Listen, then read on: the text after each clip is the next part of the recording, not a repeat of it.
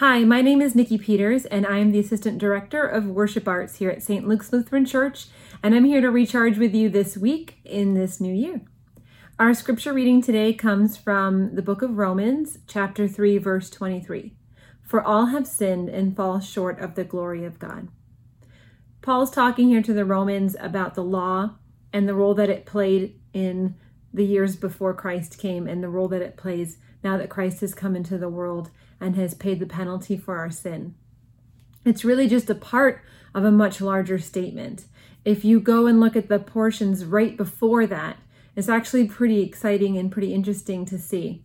What he says just before that is, for there is no distinction, for all have sinned and fall short of the glory of God. It reminds me a lot of James in chapter 2 when he's talking about not showing favoritism, that if someone walks into your church and they're in really fancy clothes, you shouldn't give them better treatment or better seating versus someone who comes in that doesn't look the way that you would think they should look and you treat them worse. There's no distinction between any of us. God spent just as much time creating every single person as he did you, as he did me. And he loves us all so much. He loves us enough to have sent his son here on the earth and to have sacrificed him in our place.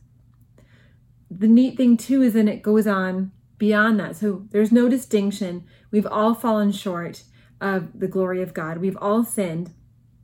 And then it says, and we are also all justified by his grace as a gift.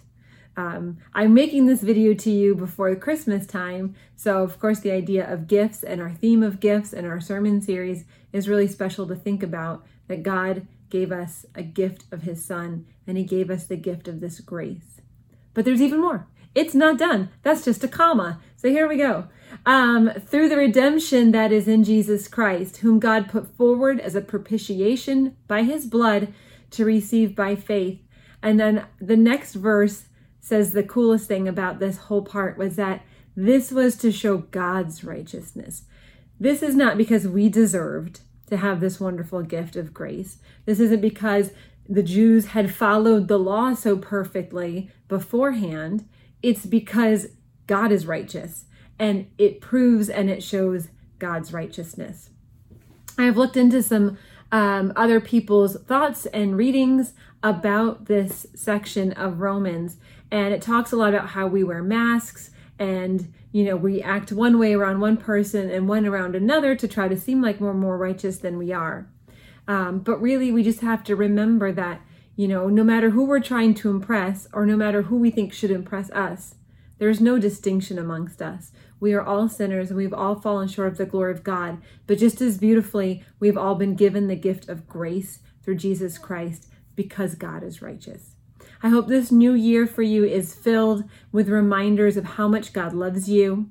One of my favorite pastors and speakers has said, God loves you, get over it. Just know how much he cares about you and how special you are to him. And we're thankful that you're recharging with us this week. God bless.